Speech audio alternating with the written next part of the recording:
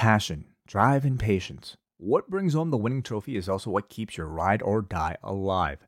eBay Motors has everything you need to maintain your vehicle and level it up to peak performance. From superchargers, roof racks, exhaust kits, LED lights, and more, whether you're into speed, power, or style, eBay Motors has you covered. With over 122 million parts for your number one ride or die, you'll always find exactly what you're looking for. And with eBay Guaranteed Fit, your part is guaranteed to fit your ride every time or your money back. Because with eBay Motors, you're burning rubber, not cash. With all the parts you need at the prices you want, it's easy to turn your car into the MVP and bring home that win. Keep your ride or die alive at ebaymotors.com. Eligible items only. Exclusions apply. This is your invitation to a masterclass in engineering and design. Your ticket to go from 0 to 60 with the Lexus Performance Line. A feeling this dynamic is invite only.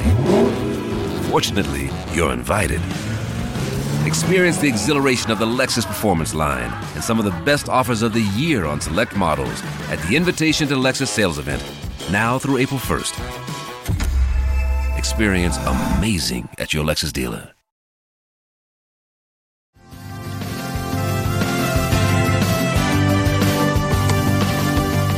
Hello, everybody, and welcome to another edition, a special edition of Wrestlenomics. There is no Pollock and Thurston as there usually is midweek here. It's a busy week in the world of professional wrestling, and the G1 Climax is underway. So we are joined today instead by MJ from MJ, who is not wearing currently his tinfoil hat, but he has joined us nonetheless. Hello. It's always nearby. You're right. I'm not John Pollock, and many people say I put the G in G1. Sure. Yeah. Sure. Are you watching the G1? I started to watch it. I did subscribe. It is the best value in wrestling. Stand by that. It is 999 yen. Yeah, it translates to what, like $7? I think it's like $7 right now. All of that tournament, and it's usually good caliber matches. It's the most frustrating thing to sign up. I think New Japan's done a terrible job with their North American customer go to market. You just need to get a Fire Stick. You need to go out and buy a Fire Stick or order it from Amazon. This is what I was told. Right. And you may not use a Fire Stick for anything else that you don't already have devices for, but you just buy a Fire Stick and then stop complaining. Now, correct me if I'm wrong, but does New Japan not have some kind of content deal with Roku? They have content on Roku on demand, yeah. I think it's like the Access episodes on demand, I think. God forbid they had their channel or an app that you could use on Roku like everybody else, and this would be just a seamless process, and I probably would be a subscriber all year long.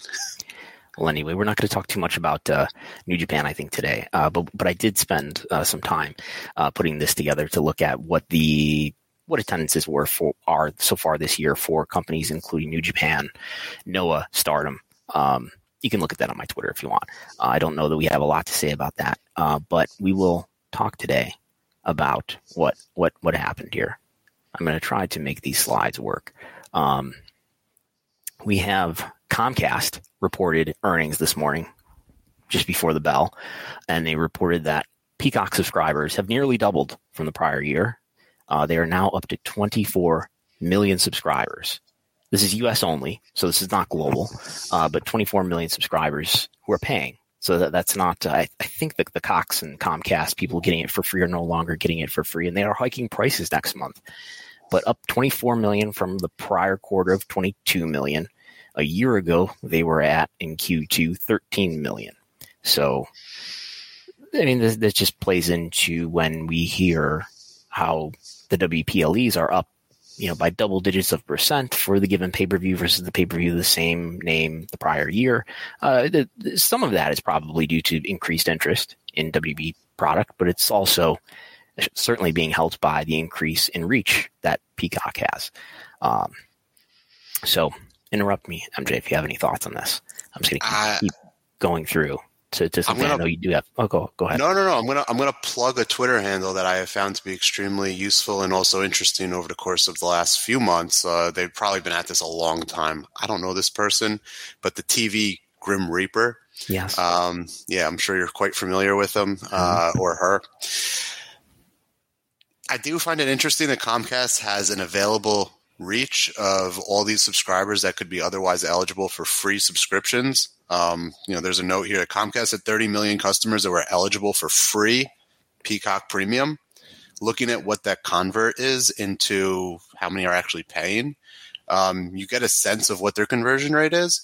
And I don't know what the time horizon on that necessarily covers, but I don't believe they're up to 30 million paid subscribers yet, are they?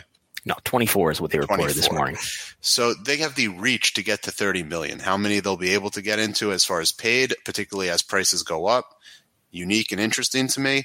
The other thing is that I think people will often conflate growth with actual profitability, because while they are double the amount, as many subscribers as they were a year ago, they lost $200 million more than they did 1 year ago in the current quarter on Peacock. So I've been searching through the IR site for Comcast this morning, and they always publish this paragraph about adjusted EBITDA, where they get around to saying media results in the second quarter include $820 million of revenue. That's almost $1 billion in revenue that Peacock is generating, and an adjusted EBITDA loss of $651 million related to Peacock. That is compared to $444 million of revenue and adjusted EBITDA loss of $467 million in the prior period, which is Q2 of last year. Anyway, I went through all of these paragraphs that they have ever published about Peacock, and I counted them all up and said, how much money has been lost on Peacock so far? And it comes out to $6.3 billion that they lost in whatever adjusted EBITDA is, some form of profit. I don't know what the adjustment is, but I shouldn't laugh, and I don't laugh because it's not funny. It's just kind of like losing $6 billion this fast. You hear about the different issues brought up in the writer's strike, now the actor's strike. You'll hear about, I was here in November, I think we talked in depth about the sports bubble maybe popping, maybe not popping. But again, we'll talk about justifying the increases in rights fees, whether it's for wrestling or anything else. And you just look at $6 billion burned here. For 24 million subscribers, growth from a year ago at accelerated losses. And it does lead the question of like, where is this going and what is the way out of this? Are these all sunk costs so that one day down the road, growth is so overwhelming that we're able to see such great realized returns on this investment, $6.3 billion through what amounts to being 2.5 years of an effort here. And I'm kind of shortening that window because obviously the ramp up period in the very, very first quarter or two with nascent, delivery to customers. And this, I think they've reported in the past how much they expect to lose. So it's not like this is unexpected, but the losses have not gotten smaller, right? And we're looking at cumulative, but as you can tell from the trajectory of the slope here, this is a pretty negative slope. It's not like these losses have stopped. And as we just read the paragraph, they lost money in this quarter too. So there hasn't been a profitable quarter since they started reporting on this in 2020 Q1. Last quarter it was $704 million. Quarter before that it was almost $1 billion. And this quarter lost $651 million.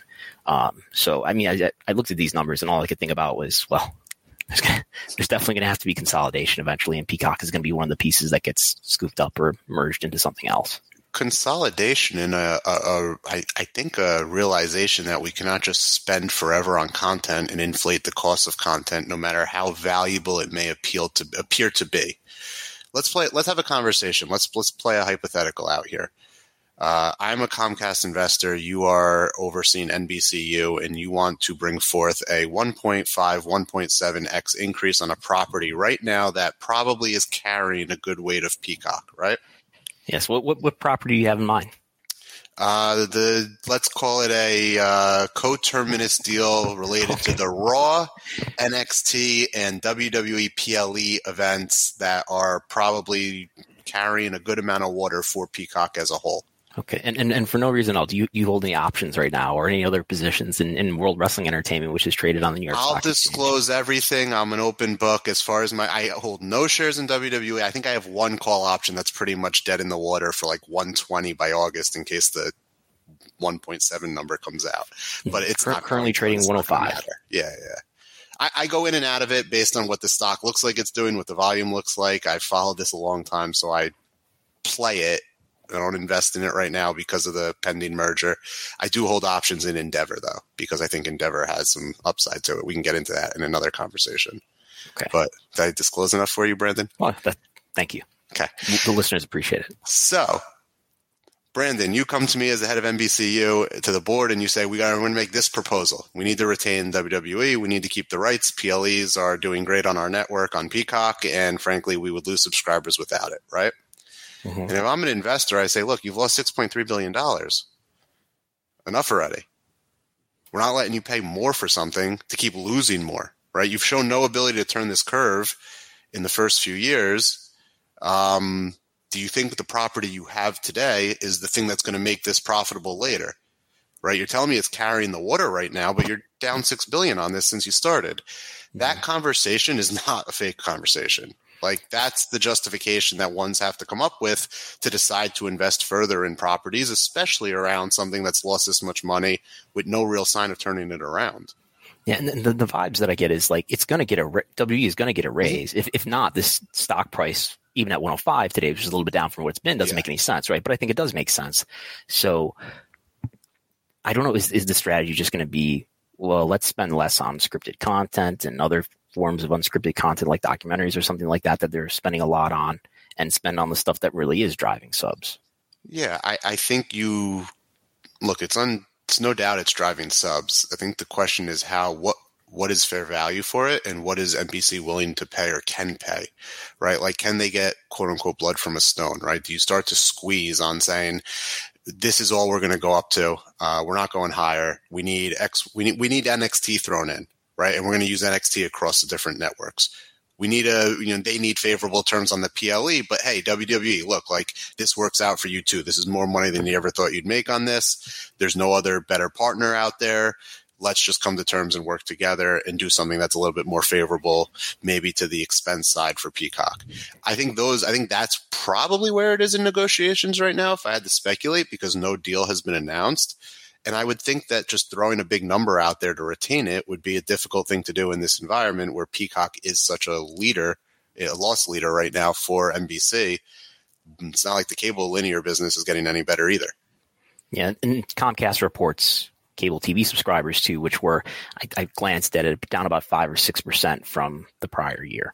I was thinking, like, does this have, even if it's, continuing to lose money, is there just like a sufficient M&A value here for when consolidation, by consolidation, I mean like a future where, NBCU maybe entirely has to be merged or acquired by one of the bigger tech companies, or just, Paramount and NBCU, and WBD is another one in the conversation.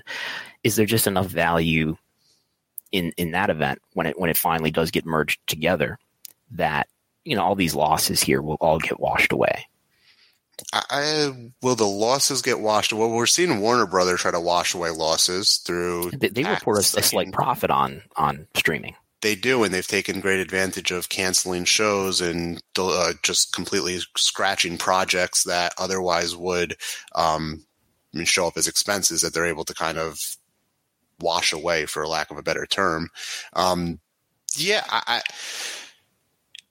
This leads me to a bigger, broader topic, which is maybe the devaluing of the medium itself, and I think plays into some of the strikes that we're seeing take place in the space and maybe what people are fighting for. But like, in theory, we used to have cable. In consolidation, as you explain it, would be a lot like cable, except at lower price points than cable was when cable started to really erode. So did we not just devalue the medium of what it is to be television? Or, direct to consumer has a connotation of being somewhat more efficient or cheaper. So naturally, it's going to be at a better price point to get people to adopt that behavior. So they sign up for Peacock, or they sign up for some combination of Max, Peacock, and Paramount Plus as a consolidated bundle. They're probably not going to pay what they were paying for cable.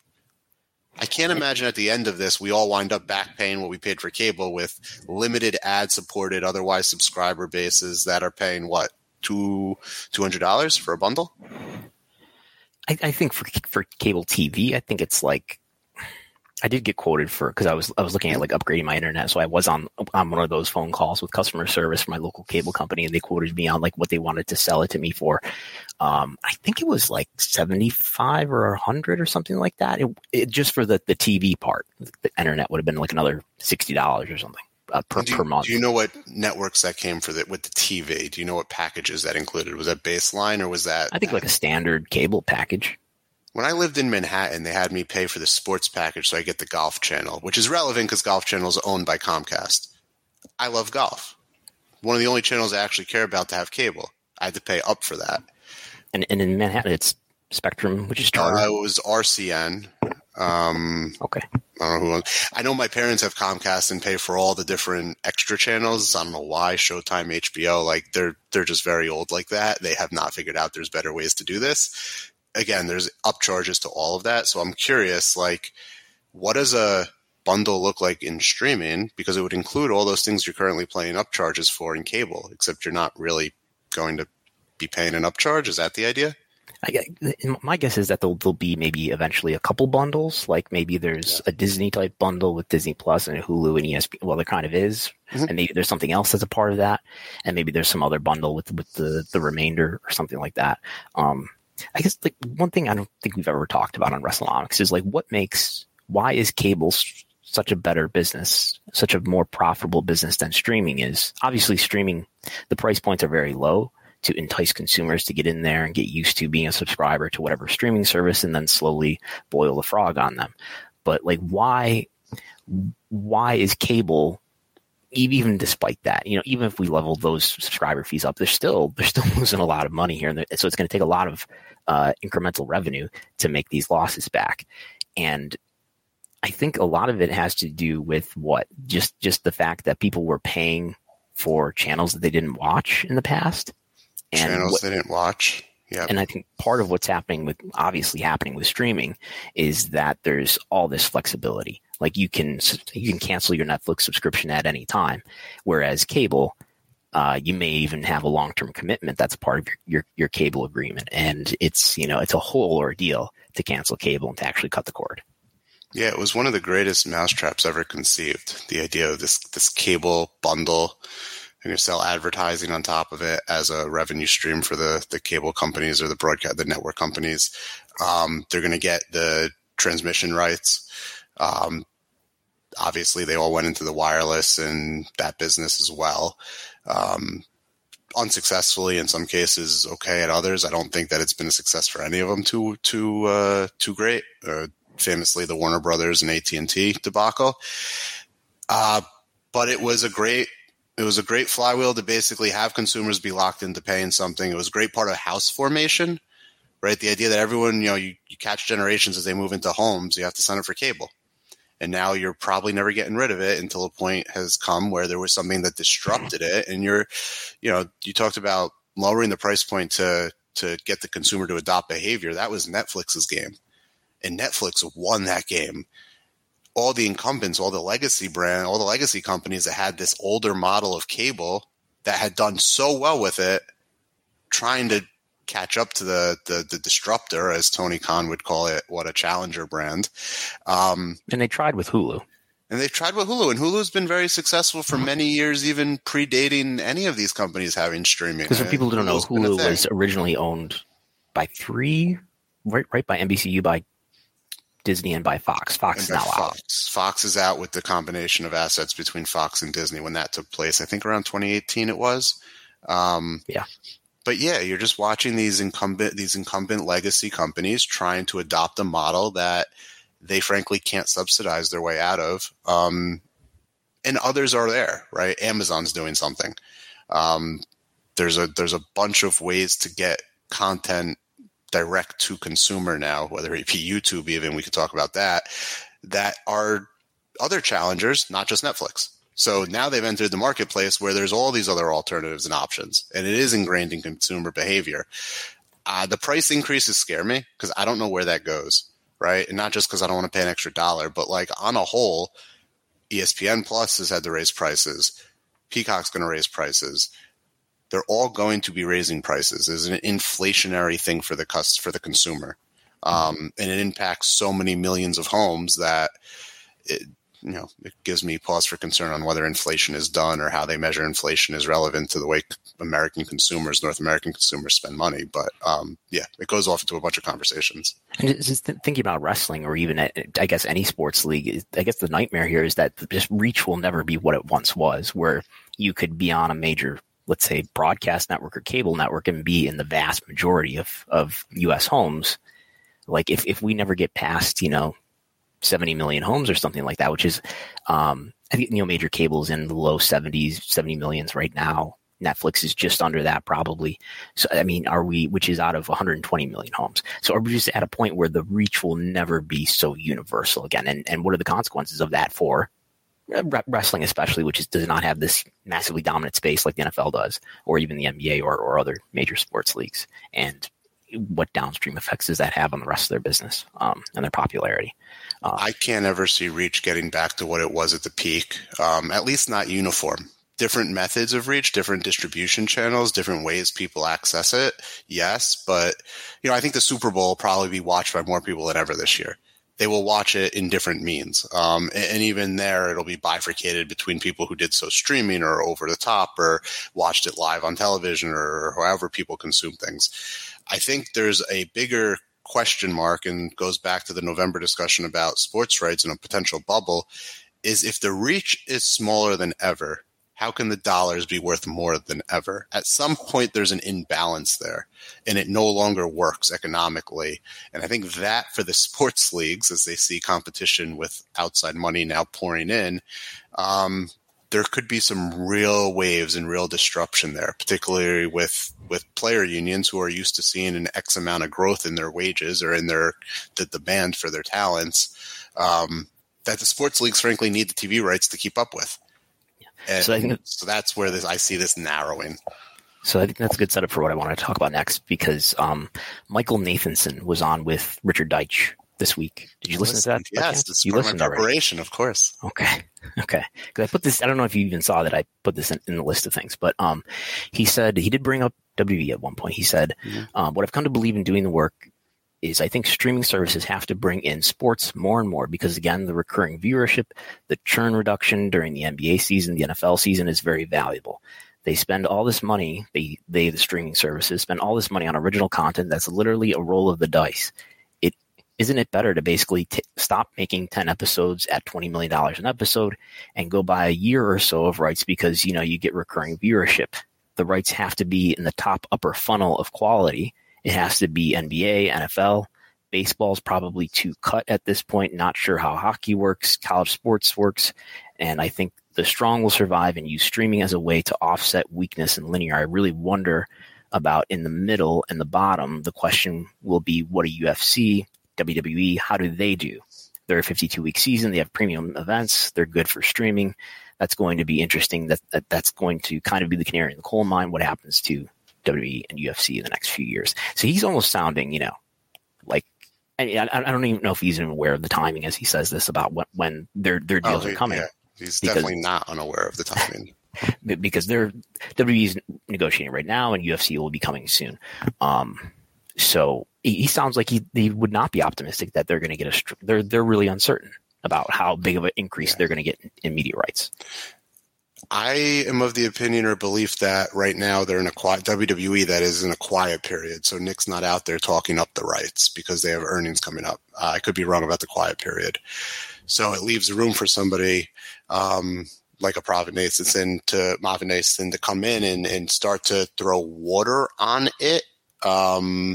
And others.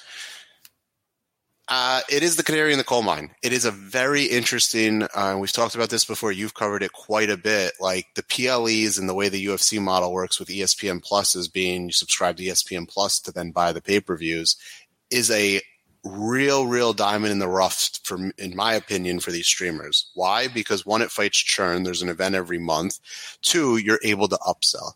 The day that news broke that WWE and UFC would be merging under this new NUCO, I was convinced we will see in the next 12 months we will be paying for PLEs because that is a value add to Peacock to invest in those rights, another way to derive further revenue. It will not be great for the consumers, but where else are we going to go to watch these? And they're going to make that bet. The canary in the coal mine, it's a great way to say it, because if this model works, what do others try to do with it? Could you see the NBA trying to sell their mid-year tournament in a year or two as an additional package to a streamer, or to be viewed for the most hardcore NBA fans? They announced this mid-year tournament. You're talking about NBA as a pay-per-view, like an a la carte purchase. I'm talking about any form of these sports where you can create an event around it that you can then sell as being something premium or something more than what is the average run-of-the-mill regular season.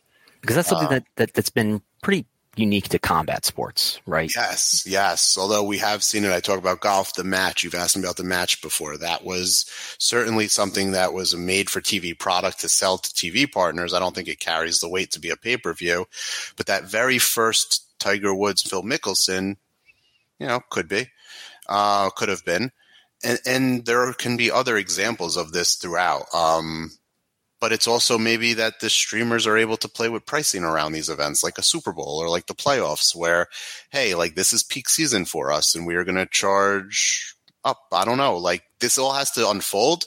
I don't know the leagues would be fans of this, but they're going to have to be some giving and taking here to make the economics work, because otherwise there is a middle ground of sports that will fall by the wayside in terms of the rights fees.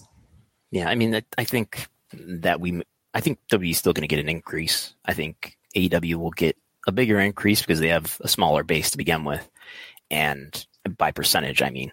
So, but I think when it comes to the other sports, we may have seen, when it comes to the big NFL, NBA, they may continue to get big increases over the decades. But I think when it comes to everything below that, we may be seeing the end of this exponential growth in TV rights. There was a big thing last year with baseball where I think Aaron Judge was chasing the AL home run record or some sorts, and games were exclusive to Apple. So in a weird way, what I'm describing is that you had to pay up to see the Apple games. I don't know that those made them exclusive or premium for any other reason than they just happen to be licensed to Apple, but you can only watch them through paying to get Apple TV. So, well, in a sense that's true with TNT. Like if the game is on TBS, I guess I should say it's baseball, or if it was on FS1, well, you don't get that for free anywhere. The golf example, I had to pay up to get the sports package to watch the golf show. And so we've seen it creep into behavior, some of the delivery of this content already by some of these networks. I don't know what it looks like at scale, but there's definitely a give and a take to providing more value to the streamer to invest in your product to then be able to upsell. Okay. Well, speaking of how W may be doing their TV rights renegotiations, they had a pretty good showing on FS1 this past Friday, where they did 1.23 million viewers on FS1 as they were bumped for the Women's World Soccer game that was on Fox instead. And that is the best SmackDown that has ever aired on FS1 in the 9 times now that they've been preempted. The next nearest one was way back in December 2020 when they did 1.033 million. Again, this one doing 1.23 million viewers. So I would have to think that they're pretty happy about that, that they're able to show, I don't know what that is as a percentage. They've been doing about as well as 2.5 million viewers lately, or 2.4. Yeah, so that is about 2.5. It's about 50. Yeah. So I would think the conversion here compared to prior years is higher, but it's a talking point when they've talked about how well they did with Raw and on Sci-Fi, where they did obviously lower numbers, but they transferred a lot of their audience to a different network, which I think is an argument to say, hey, look, if we have to leave our current home, we'll transfer those viewers, no problem. And we right off the bat get out of the way that, yes, Fox has more reach, is in more homes than FS1. I think FS1 is slightly behind the T-Nets and maybe USA, but not by a considerable amount. Up there. Yeah. Yeah. And do you think, well, first of all, I noticed in that chart, if you want to bring it back up, the dates, we did not have a summer preemption prior years. You make anything of that? True. Yeah. I mean, now, granted, we know why it was difference. We know why it was preempted. It was for the U.S. women's national team World Cup, I believe. That's what was on Fox. Yep, USA versus Vietnam. I don't know if there were other like instances of this, whether it be with the Men's World Cup or the Women's World Cup in years prior to know. These are all baseball games, I believe. I think there's a college football bowl game that was happening in December too. Right. I think that's what was happening on December 31st last year. But for the most part, this has been, I think the December has been a college football, maybe like the Pac-12 championship or something. And then the October were playoff baseball games. So WWE would be happy with the 1.2. It was replaced on Fox by something that did about 9 million total viewers, if I was reading that correctly. World Cup did about 2.5. The Women's World Cup? I'll look it up. 9 was something I thought I had read, but could be far off. It's definitely not 9. It was definitely not 9, but it was a lot more highly viewed than what SmackDown does. Keep me honest on that, but it was more highly viewed than SmackDown does. So Fox takes a gamble. They say we're going to bump SmackDown, which has been red hot lately, doing the best numbers it's done for us in years. We're going to put on women's soccer. Big game. Does well. It did 5.3 million viewers, and it was the most watched in the demo. It was the most watched telecast all of last week. So not 9, 5, but certainly not 2 either. So somewhere in the middle. But does Fox look at this and say, hey, we could put other sports on and beat what we get on Friday nights with SmackDown? And we could shelve. What would that sport be, though? Like, they're not going to bid on NBA. For sure. I think so. Not even a game on Friday? I think there's been questions about that. I mean, this is something that Lightshed was talking about in the context of the one conference that Lachlan Murdoch was at, and he did bring up or was asked about WWE, and they said, well, it depends on what happens with our other sports rights. And I think there was some follow up there where, like, he made clear, no, they're not going to go after the NBA. Yeah, they certainly have college sports, and could they leverage that at all during the college baseball seasons? Baseball, which they've used on the weekends, which I don't know does better necessarily in the Friday night, but SmackDown. But SmackDown's underperformed on Fox. I guess what everyone was so quick to point out how well it did on FS1, biggest rating on FS1 to date, and I looked at it and said, okay, it's under the Raw rating, and Fox did something much better with its replacement. Wouldn't that give me pause for concern to say, oh, like, how good footing is WWE on with Fox in terms of getting a renewal, in terms of getting an increase? Because if they go to FS1, that's not going to be for an increase in value. It's likely not going to be as beneficial with the lack of reach, especially over the next 5 years. So, 1.2 is a good number. The numbers for SmackDown have been terrific lately, part of the big, uptrend and the good story of what's coming out with the company and the content.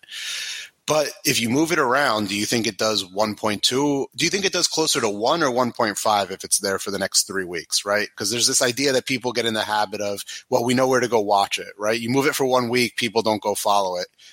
A month later, if it was on for the next 4 weeks, a month later, is it closer to 1.5 or 1 million viewers? Closer to 1.5. And I mean, you can kind of see that in the quarter hours that there's clearly some activity in the quarter hours, which are on the Patreon, that you can see where, quarter hour 1, and this happened the last time they were on FS1, and I saw the quarter hours. That quarter hour 2 had this, unusually high growth. So clearly people were realizing, I tuned into Fox, or like SmackDown's not here, and they had to look in the guide or whatever it was, and they figured out where SmackDown was. So I think it would definitely be higher. So higher, and we could say that confidently based on quarter hour numbers. Do you think it tracks closer to 2 million or the 1.5? Like, where do you think it falls if it's on cable regularly? I don't know. That's like one of the real. Does it beat Raw? Because if it doesn't beat Raw and it's an hour less of content than Raw, it would not warrant the same economics it gets today. I mean, SmackDown at this point, as we speak today, is clearly hotter than Raw. And SmackDown clearly has the stronger network. Maybe you look at like a year ago or a year and a half ago when Raw and SmackDown, in terms of just fan interest, independent of their time slot and network, were more similar. SmackDown was still outdoing Raw, at least in total viewership, and I think most of the time in the demo. The real mysterious thing to me about TV viewership is I feel like there's just this raw base of viewers who are not like hardcore wrestling fans who just sort of, just naturally tune into these networks at this given time. And that seems to enhance and affect the viewership in a significant way. So, and then I guess the point is there's a big effect there when it comes to Fox. And there would be less of that with FS1. FS1 versus USA, my gut says USA is going to be stronger in terms of just, giving them this natural viewership. So then it starts to matter where the content is, not as much as what the content is drawing.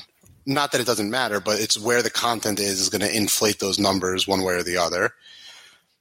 I don't want to – this will sound conspiratorial or sound anti-WWE, and it is not. But part of me wonders how much we've inflated the success of SmackDown because there are some kind of trend out there in which people are, like you're describing, watching Fox more frequently or throwing it on more frequently. Maybe it's because the product's such not a turnoff now that they're willing to have it on in the background or throw it on more regularly. Right. And look at the year-over-year charts that I make every day. I mean, SmackDown versus SmackDown a year ago is way up. And in the demo, it's up like 33%.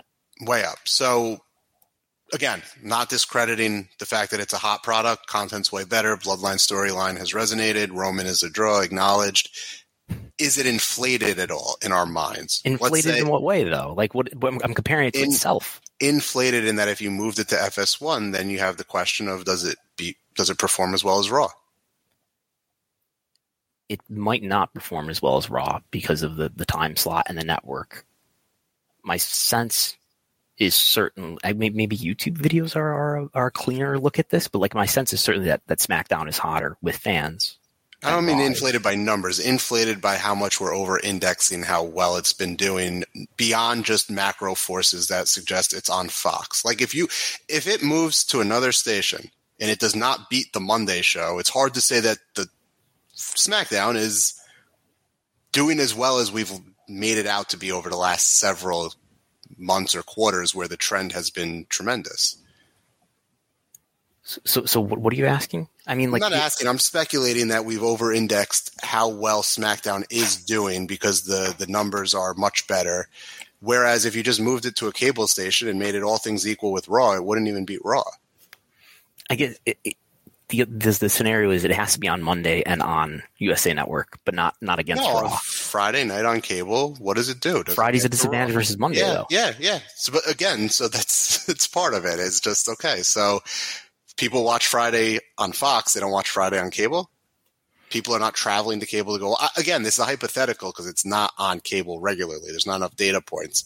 But for all the praise we've given it for doing so well compared to itself, there are some influences there that help it, such as being on Fox, such as being in a zeitgeist the way that maybe Raw isn't because it's not advertised during football or advertised during baseball. I don't know. But that's more of Fox contributing the value than WWE earning that from all the great content that while it's been better, I just question has it been over-indexed at all because there are other forces really driving this growth. Yeah, I mean, there's Fox that definitely helps it versus USA, but there's Friday that would diminish it versus any other weeknight, I guess. Right. So ways to pull at the data to try to – you can't extrapolate a full story because we don't have enough data points on FS1. But if Fox is looking to re-up their deal but move it to FS1, then it's a reason to pull these threads to kind of think through what would it do on FS1? What would that value be? Would it be as significant a rights deal as it's got currently with Fox when it does less numbers than the Monday show and a less hour of content, right? So it's just pulling on threads. So I think this is along the lines of something else I wanted to talk about here where we've got NXT is way up to, particularly in the demo. I was just looking. So SmackDown, as I said, in the quarter to date versus the last quarter, Q3, SmackDown is currently up in the demo 34%. NXT is up 23%. Again, that's in the demo. Actually, in total viewership, NXT is flat, but up in the demo. And so part of what I wanted to do today, when we've already filled up nearly 40 minutes, but I wanted to have an exercise in reviewing some of the DMs you've sent me, which people don't know. I've sent messages related to SmackDown. We just covered it.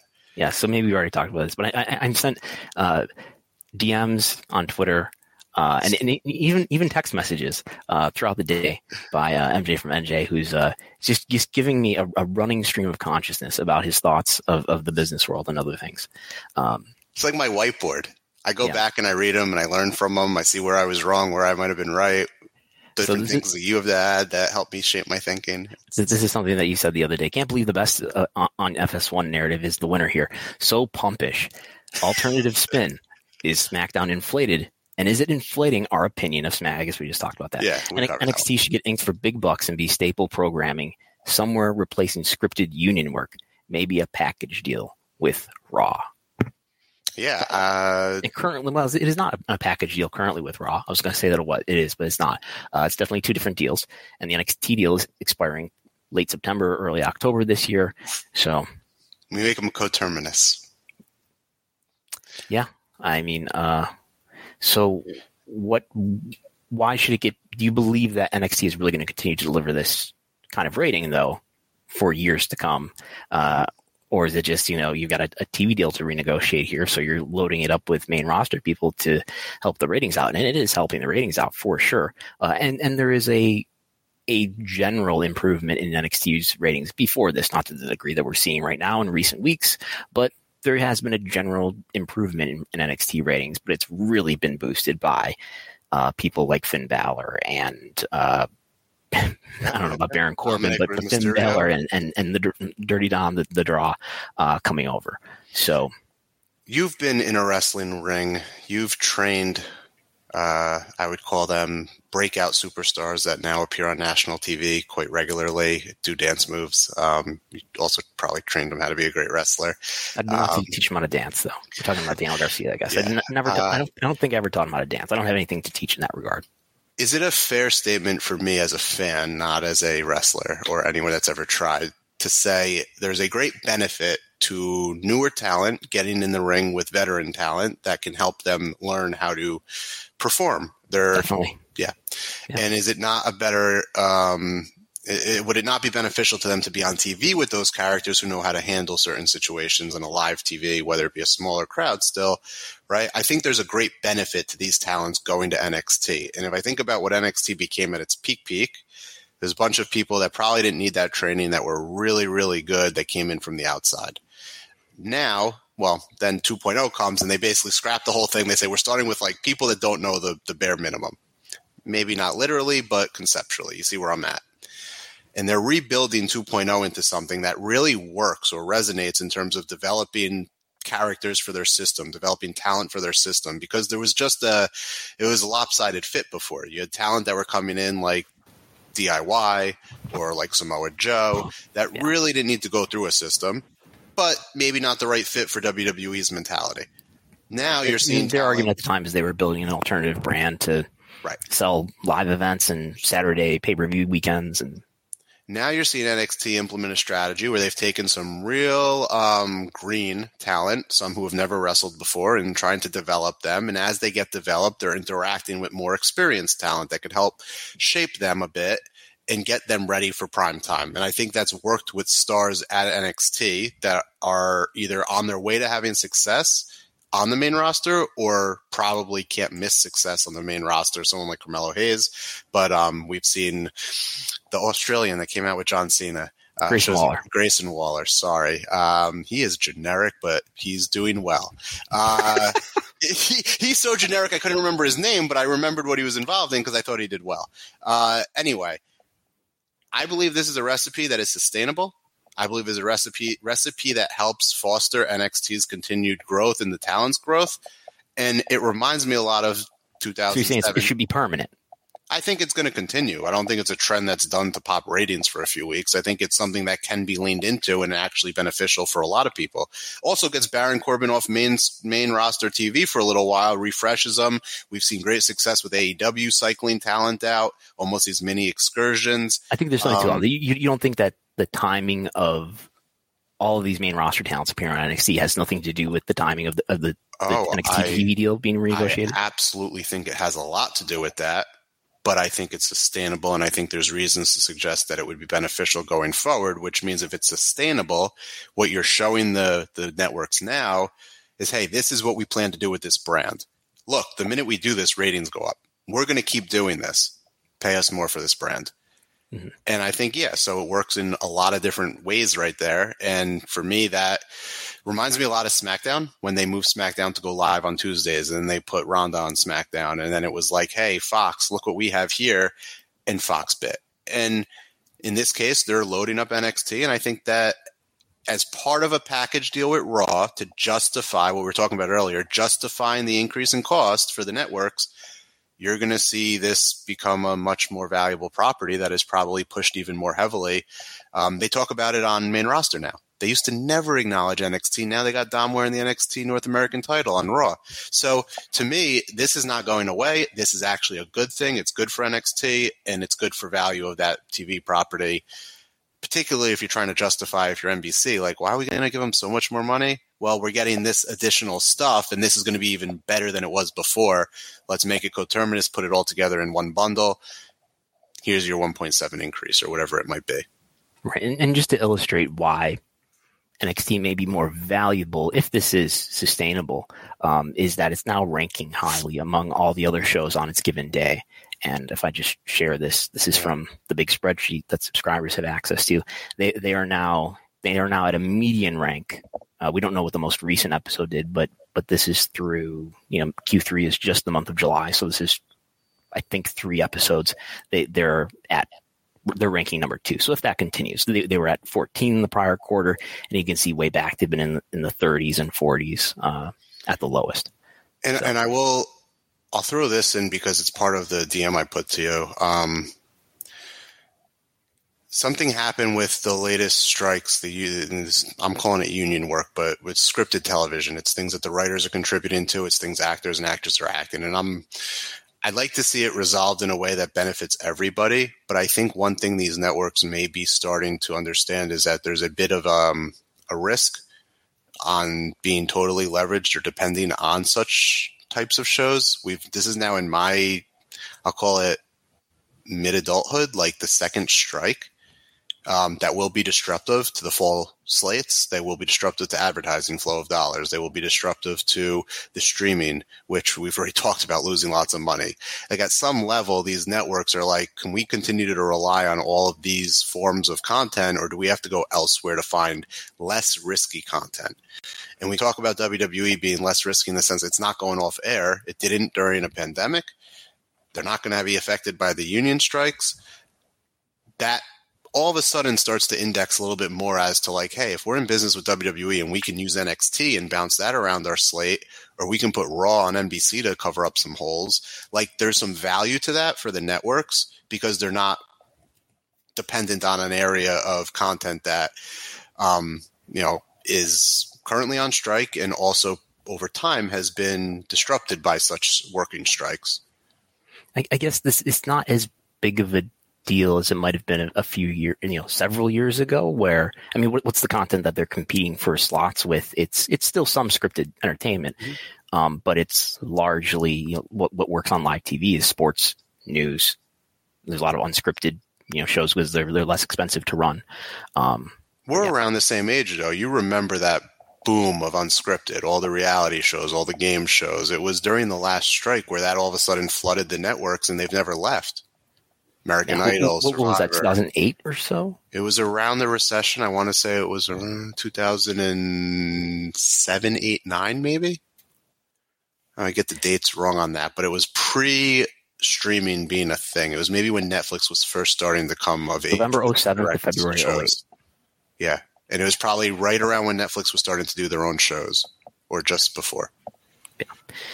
I think Netflix, the first time that I would remember having streaming video from Netflix was like 2010 or 9 or something like that. Anyway, you pointed out this, I don't know if you pointed out this Variety article, but you pointed out this story to me that the headline is here from Variety: YouTube Q2 ad sales rise 4%. Alphabet handily top earnings estimates. YouTube's second quarter 2023 ad sales had a modest year-over-year uptick, rising 4.4% to $7.67 billion, which is a reversal after 3 consecutive quarters of decline. At the video platform, Alphabet, the parent company of Google, and YouTube came in above analyst earnings expectations with a top-line growth of 7%. So This comes with what? I think this is from Netflix. I guess I wanted to compare that. Okay. For the quarter, Q2, which is April to June, they reported $7 billion in ad revenue just for YouTube, $7.7 billion. And Netflix is reporting for the same quarter, $8.2 billion in subscriber revenue almost. I know they're in advertising business now, but that's the entire business. So this is accompanied by the DM to me saying it's the story. This is very old.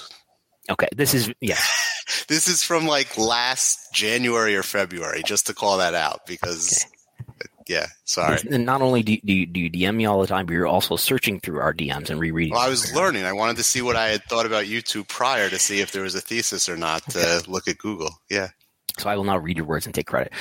It's the story of cable, subsidized by wireless carriers, but costs go up to the point of attrition and cheaper alternatives take its place. YouTube has the subsidized nature while also being the cheapest alternative, while also spending the least on customer acquisition. Capitalism at its finest. Best product, market fit wins. The product, platform for video consumption, free. Distribution, free. And advertising, free. Market, the entire world and anyone with internet. Fit, advertisers reach targeted audience and users get free content of their choosing. So what was the point you were trying to make here? This was during my kick in early 2022 when I was just like, throw all the streamers in the garbage. They're all going to lose tons of money, and I don't know who's going to win except for YouTube. Because to me, YouTube has the least like I said, least barriers of entry, least barriers of resistance. It's pretty accessible to anyone with internet. My old parents who still pay for HBO. My father watches YouTube, right? Like everybody, anyone I know can access YouTube. And YouTube has all the content in the world that's just not made for TV. You can look at any documentary, you can watch any kind of topic, you can find something on YouTube. So it has this endless list of interests and hobbies and topics and how-tos and teach yourself things and educational. And Nielsen tells us with their gauge donut that they publish every month that YouTube is now taking up more time. It's basically more watched. People are spending more time on YouTube on their television. This doesn't include any mobile devices. They're spending more time on their television with YouTube than any streaming service. So if I go back to when I had those thoughts to you and I look at what's emerging now, without saying I was right, it looks like the thesis is playing out where YouTube is going to continue to gain watch share. And you've seen the more direct podcasts producing videos to correspond with that. That's become something big over the last year plus, not just this channel, but other channels as well. To me, it's endless, and YouTube will continue to consume more and more eyeballs, especially as it becomes more easily watched on devices like TVs, not just mobile or tablets. Yeah. And this is something that has grown. So I went back and I think my sources are telling me that we are even on YouTube right now. And so if you look at, this is 2 years ago, June 2021, they accounted for 6% of the donut. Netflix accounted for 7%. And if you jump a year forward to June 2022, so 1 year ago, they were about 7% of the donut. Netflix was about 8%. And now they have surpassed Netflix and are now 9% of the donut, and Netflix is 8%. This is of all watch time. And you can think about it in terms of timeliness. Netflix will take how long to produce a documentary covering a scandal or a story from 3 years ago, and YouTube will have a docuseries on it by somebody producing just as good content, but do it yourself or through an independent creator, posted within hours. And if I want to watch something about the Silicon Valley Bank and I want to understand what happened, 30 minutes, short episode of, really slick produced information, I can do so on YouTube, and I have to wait how long till the dramatized series version of this? To me, it's just an immediacy. It's going to keep this trend, I think, will continue, and YouTube eventually wins. And at that point, I think YouTube becomes the breeding ground for future content creators, for streamers, actually, because there is some fantastic work on YouTube that could otherwise serve as television shows. I know it's not everybody's cup of tea, but Barstool Sports will produce reality shows that'll do 100,000, 200,000 viewers. And we know from looking at ratings, sometimes that ranks in the top 25, 30. Now you're talking about YouTube views here. About YouTube views. But globally, which a view is like a representation if it's legitimate, which most of it I believe is legitimate. But we're talking about like a 30-second watch. It represents a captive audience that's watching episode 1, 2, 3, 4, 5 of a series. So it looks like there's repeat. And so what stops that? What stops a network from just lifting produce this for us on our streaming platform? It's probably cheaper, and it probably rates because there is some factor to this where it's just on cable, it'll rate or something along those lines. Again, weird example, not everyone's cup of tea with Barstool Sports, but they're doing reality shows on YouTube that are just as good as any reality shows you can watch on any of the, infinite number of cable stations producing these. Yeah. So I just wanted to think through, Netflix is still making more money than YouTube is, and both we're talking about globally here. Mm-hmm. Again, $8.2 billion in the quarter for Netflix versus 7.7 for YouTube. And how is that happening? Even though the donut charts that we were looking at is US only. But we have to think globally then. YouTube is blowing away Netflix for watch time. I don't think there's anybody who's really, with any reliability getting that data. But because, obviously subscription, is this, I guess I'll just read my old DM that you pulled up for me, where I said it's incremental revenue for many, including WWE, AEW, me, I guess I meant Wrestlenomics. It's almost all ad supported for now, though, right? I guess we're talking about YouTube. Yeah. So the ARPU, the average revenue per user, how much money you get out of each customer, is low versus, say, cable or Netflix, which are subscriber supported and therefore higher ARPU. I think that's reflective of the kind of content that's on either platform. YouTube has such massive watch time that its ad revenue generated from that exceeds Netflix's subscription revenue. I think we were talking at a time where this did happen, where advertising revenue globally did exceed Netflix's global subscription revenue. And this is pre-Netflix going into the ad model. Right. And YouTube's US watch time is less than that of Netflix, which was true at the time. Maybe a sign that Netflix has a lot of room for growth to push subscription fees up, charge people more. It's my fault. And maybe there's a lot of room for growth to sell subscriptions to YouTube without ads, YouTube Premium, and other benefits. You are a YouTube Premium subscriber, aren't you? I've been for a long time. I've just liked I've liked it for music, so that way it doesn't interrupt. I let it run out. They gave me a message saying they're going to increase the fee, mm-hmm. and I must have subscribed through iOS, and it's more expensive because Apple gets a bite. Oh, yes. So it was kind of an ordeal to cancel, but they told me that if you cancel and resubscribe on the browser and just give us all mm-hmm. the money, then it's lower. So I canceled, and then I haven't re-upped yet. And I'm currently no longer a YouTube Premium subscriber, so I am seeing the ads. If you have any questions about what the customer experience is like with the ads, I can. Would it disrupt our conversation right now? Would an ad just pop up randomly in our conversation? So, because I was watching Rewind Raw, of course, mm-hmm. and Rewind to Dynamite, and I don't think I was interrupted in any of those live viewings. Not live. No, I don't think so. Yeah. It's a great product.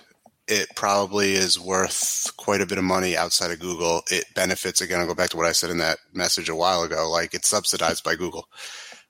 This was almost an accidental product for Google. I don't think they ever acquired it thinking they'd turn this into a multi-billion dollar business, but it is clearly that. And, volume works, right? Because for the low ARPU, they are getting volume. We've seen them probably increase rates for ads. There's also the targeted ads. If you have 1,000,001 hobbies on there for people to look through, you have a much better ability to kind of offer the advertiser direct to those consumers than just throwing something up on Netflix where maybe the content is not the exact fit, though the person on the other end is. I think about that in the pet industry. If I'm looking at pet stuff on YouTube, we could advertise right to the pet owner. But if I want to advertise, yes, I can find out through maybe Netflix or other streamers through targeted ads who a pet owner is, but it's going to be showing up watching Vanderpump Rules. Okay. I don't know that has the same effect or same relevancy. So it's a great delivery for advertisers. Okay, so this is an interesting conversation. How does this relate to the wrestling business? So let's take this. WWE made $1.3 billion last year. How much of that do you think was YouTube? I have an idea. Well, I'm sure you know, but it was probably less than, it doesn't register. It would be immaterial. It would not even show up. How many millions? It's millions for sure. Millions? I should know this. Is it 12 million? 16 million? At one point, Laura Martin, who's the Needham analyst, was talking to George Barrios. So it was this long ago. So this is like 2019 or something. So or early 2020. Older than the DMs. Right. And she said that they thought that WWE made 20 million or something like that. And you can look at Social Blade and you can get a vast range of what they estimate based on the views that they do over a year. So I think it's, it's well over 20 million now, probably under 50 million. So a pretty small percentage of their annual revenue. It's incremental for them. You can extrapolate onto that what AEW makes. So a lot less. It's incremental for content producers right now. Probably benefits somebody more on the independent side as having a vehicle of which to reach an audience like yourself.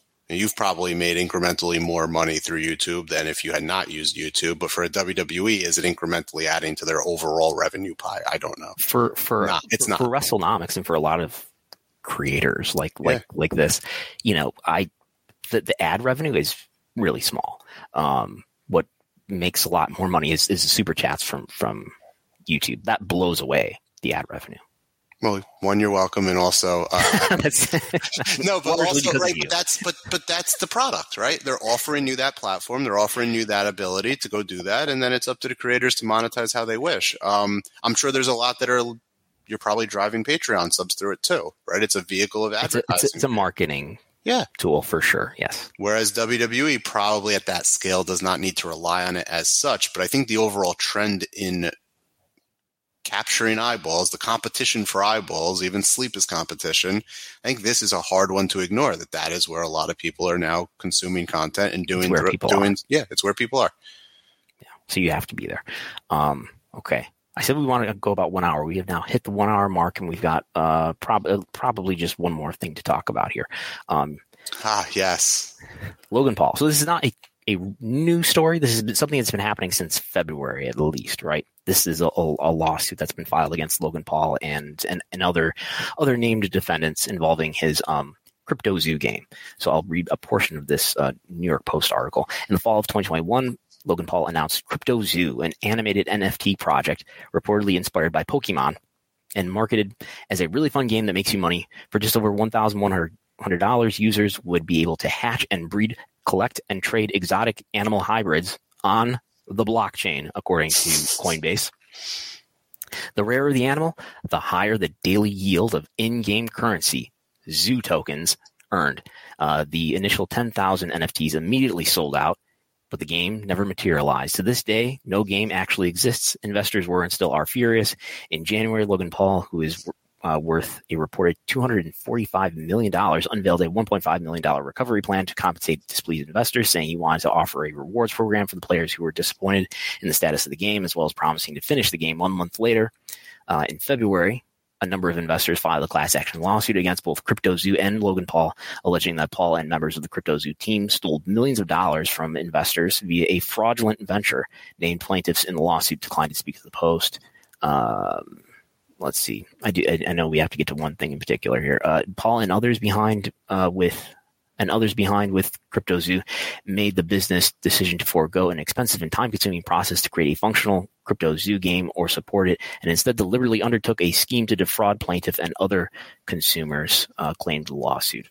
The suit might have never materialized without the work of Stephen CoffeeZilla Findicine. Am I saying his name right? CoffeeZilla. Okay. A man who investigates online scams for a living. Mr. CoffeeZilla. One of the worst affected individuals of this alleged scam was an Australian person who lost close to $335,000. He would not allow his name to be used in the article for fear of retaliation. CoffeeZilla estimates that tens of thousands of victims exist, and then one person who worked on the game, an engineer, says that Logan Paul owes him about $1 million for his work. So, and I did look. This is a lawsuit that you can find on Court Listener if you're interested. So, what did you want to say about this? This is not unique for this time period with NFTs, rug pulls, all these scams, all these schemes. This is not unique for Logan Paul. This guy's been doing this for a long time. I like Logan Paul as the wrestler. I might tell my kids he's Will Ospreay one day. I think he's fantastic in ring. I think it is appalling that there is this story out there that he continues to show up on our screens each week. He continues to kind of run his grift through WWE as now what seems to be a more full-time performer. Likely will be, because you can only run grifts in so many areas before you eventually have to default to wrestling to get your payday.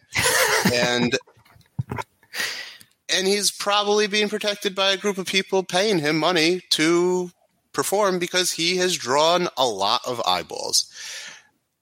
Is this such a big story that it should be covered and look at the scandal? I would highly suggest looking at CoffeeZilla's YouTube page. He has a Patreon as well. I have no affiliation with him other than I'm just a major fan of the work he does. It's some of the highest quality stuff. I've mentioned I watch stuff on YouTube. Some of the best quality stuff. There's a bunch of stories about a bunch of different scandals. But Logan Paul is like known for this. And Logan Paul is presented and kind of celebrated now in a world of wrestling where he's a great in-ring talent. Look how fast he's learned. And if this was any other wrestler that pulled a scheme that robbed tens of thousands of people, whether it's $1 million, whether it's more than that, I can't imagine it would go so unnoticed. Yeah. And I did look, and I don't know that there's any of the usual wrestling news aggregators have picked this story up, which is, he's been involved in an ongoing lawsuit since February over this. If you go back and watch the videos with CoffeeZilla, you will see he even takes on his persona as a heel, in which he first says he's going to go after CoffeeZilla, and then he retracts and wants to make nice with CoffeeZilla. And watch that if you're interested in this. CoffeeZilla, a YouTube creator, investigative journalist. I believe crowdfunded, who has done some amazing. He's actually partly responsible for finally nailing Sam Bankman-Fried and FTX, which was a massive, massive story. But that said, I bring this up because he is presented every week. He will be part of SummerSlam. He was part of the last PLE. He was part of the one before that. And I just think it's worthwhile that consumers of pro wrestling understand who these people are, so not to fall for their scam when they eventually try to pull it on us, the audience of pro wrestling, because that will inevitably come. There are people that will say, I love that guy. He's doing so great. The Prime Energy, and they'll follow him right into the next scam. And this guy's done it every step of the way. And that says nothing about my adoration for how well he's taken to pro wrestling, and he's put on some great matches. Yeah, it's not something I was aware of until you told me about it, and there's clearly other coverage of it, including the New York Post and other outlets, and the lawsuit materials are public if you want to read them. I don't believe this is the first investigation related to financial things he's been involved in. He may be involved in some others. He's got a history, and people are aware of it, but he's also drawn a lot of eyeballs, and I would also give him credit for some of the popularity of WWE lately. So it cuts both ways. But this is kind of what happens when you go into this world of influencers and start to turn them into real talents on for your product, for your IP. Sure. Okay. I think that'll be all. Anything you want to add here? I want to throw some tinfoil on, and I want to talk about the ESPN sale. I feel like when you do this, you should have an actual tinfoil hat that you put on. Graphics department. We need the graphics department to put that on my hat right now. But why am I bullish on Endeavor? Because Endeavor is a licensor of rights. We've seen that with UFC. We're going to see them, the dream team with WWE. I think they continue to play a big influential role in that space, and I think that they are a dark horse for ESPN. I also think Fanatics is a dark horse for ESPN. Yeah, so there's been stories coming out that Disney would look to spin off ESPN into some kind of its own direct-to-consumer company. Obviously, Brian Roberts said that's not going to be them this morning. Brian Roberts is Comcast CEO, right. Yes. Right. Was it Mark Shapiro at Endeavor said they were not going to do anything with WWE? Not change their leverage position. Okay.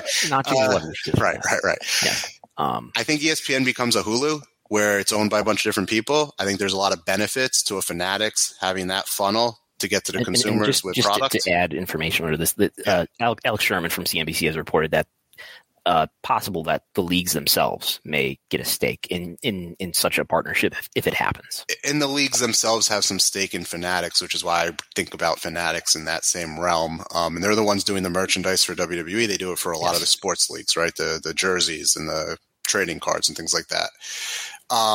And I think Endeavor is uniquely positioned as this licensor of rights, which they claim that they are really good at, and they claim this dream team is going to make them even better. That in a world where they were to assume a part of ESPN to license out the existing deals, the same way we're going to see Apple license out MLS. So this is just a continuous shift in sports rights, in the landscape. ESPN is obviously institutional. The contracts and what they do with the rights if they spin ESPN out and there's different owners. But again, something about that, the connection there with Endeavor UFC is a big driver of ESPN Plus business. Would Endeavor be interested in getting the funds directly to them instead of a middleman? There's a lot of interesting things you can do with it that I just started to kick around in my own brain. And ironically enough, WWE will be part of TKO, part of Endeavor, and somehow Vince will end up owning sports. So, and ESPN's valued at, have you seen, I've seen some valuation out there. It's many billions, right? Yeah. The last EBITDA I had seen for them was a while back, maybe a couple quarters, $4 billion. WWE is worth $9 billion. What do you value ESPN at? What are market comps in terms of being a direct to consumer network? What are market comps in terms of being a streamer? They probably have more valuable streaming properties than any of the just giving it a streamers. Google here. I get Bleacher Report, ESPN valued at $50 billion. $50 billion. So $4 billion EBITDA, that would be Reuters article 12, saying roughly $40 billion. This is from back in September, though. So somewhere between 10 and 12x on the EBITDA, if that was really around $4 billion, which is what I had seen a while back. Yeah. One of these longer dated articles from either the fall or the winter. And so to put that in context, as part of this merger, WWE has been valued at $9 billion.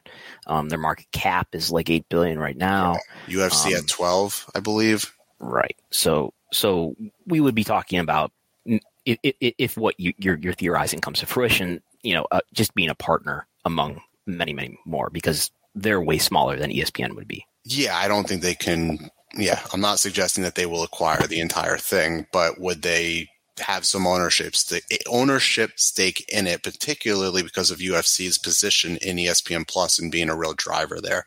And Disney is still on the table as a potential WWE suitor if you take Andrew Marchand's report.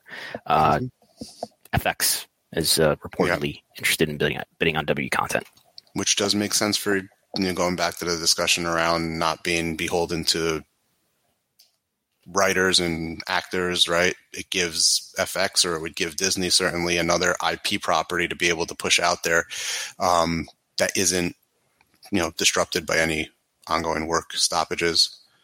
So I mean, it's a hedge there a little bit too, but I don't know how overly concerned they are with that at the moment. Okay. I think that's all for today then. AEW Dynamite rating coming out later, probably. What's that? Bunch of good topics. Yeah. Anything you want to plug before we go here? I had nothing to plug. I'll plug your stuff. Hey, I enjoyed Jesse and John's conversation. Yes. I thought that was a very genuine conversation. I've long time believed that it's been needed to be had. I would encourage people to go check that out. Why do I think it's important to have that conversation? Because I just think it's important to identify what's taking place in media in wrestling, whether it be influencers, whether it be people who've used it as a business model, or whether it be actual, real, genuine coverage or analysis is what I think you guys do here. But I think that the more good actors there are in the space are drowned out by people throwing up headline clickbait stuff on Twitter, sparking conversation. And it is unfair to classify a lot of wrestling media as one when there are different aspects of it. But the conversation about what has actually happened with the press conferences and just the way people have navigated this business, this adjacent industry that's popped up around wrestling, which is no different than any of these other niche hobbies or different streams of hobbies. Same thing happens around movies, is worthy. So I give my hats off to them having a pretty good, honest, open conversation, which some of it I agreed and some of it I didn't agree with, but I like the conversation happening. Yeah, and that is on YouTube. That is on your podcast feed. I think if you search for Gentleman's Wrestling Podcast, or if not that, it's on the Voices of Wrestling feed.